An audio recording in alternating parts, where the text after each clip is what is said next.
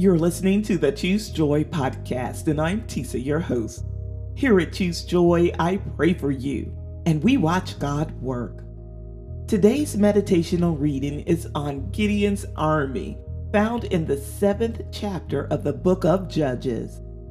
The nation of Israel has been chased into caves and mountains because God had allowed Midian to overpower them because of their disobedience. And we see in this chapter that a single act of obedience from Gideon that caused them to prevail against this great army. God is bigger than any army of men. And his message today for us is to be prepared in our own strength, but also to know that he will move on his own. It is my prayer for you today that you ask the Lord to show you any area where you are being disobedient and not following his will. Let him cast down every stronghold, break every chain that binds you, and cause you to triumph. And may the peace of God rest, rule, and abide with you both now and forevermore. In Jesus' name, amen. Then Jerubbaal, that is Gideon, and all the people who were with him rose early and encamped beside the spring of Harod. And the camp of Midian was north of them by the hill of Moreh in the valley. The Lord said to Gideon, "The people with you are too many for me to give the Midianites into their hand, lest Israel boast over me, saying, 'My own hand has saved me.' Now therefore proclaim in the ears of the people, saying, 'Whoever is fearful and trembling, let him return home and hurry away from Mount Gilead.'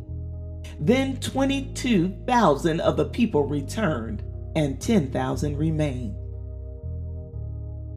And the Lord said to Gideon, 'The people are still too many.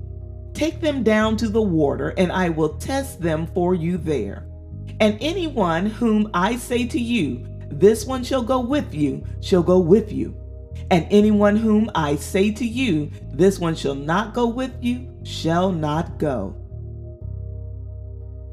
So he brought the people down to the water. And the Lord said to Gideon, 'Everyone who laps the water with his tongue as a dog laps, you shall set by himself. Likewise, everyone who kneels down to drink.' And the number of those who lapped, putting their hands to their mouth, was 300 men. But all the rest of the people knelt down to drink. And the Lord said to Gideon, 'With the 300 men who lapped, I will save you, and give the Midianites into your hand. And let all the others go, every man to his home.' So the people took provisions in their hands and their trumpet. And he sent all the rest of Israel, every man to his tent, but retained the 300 men. And the camp of Midian was below him in the valley. That same night the Lord said to him, 'Arise, go down against the camp, for I have given it into your hand. But if you are afraid to go down to the camp with Purah, your servant, and you shall hear what they say.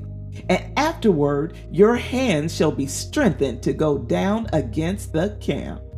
Then he went down with Purah his servant to the outpost of the armed men who were in the camp. And the Midianites and the Amalekites and all the people of the east lay along the valley like locusts in abundance, and their camels were without number, as the sand that is on the seashore in abundance. When Gideon came, behold, a man was telling a dream to his comrade. And he said, 'Behold, I dreamed a dream, and behold, a cake of barley bread tumbled into the camp of Midian, and came to the tent and struck it, so that it fell and turned it upside down, so that the tent lay flat.' And his comrade answered, 'This is no other than the sword of Gideon, the son of Joash, a man of Israel. God has given into his hand Midian and all the camp.'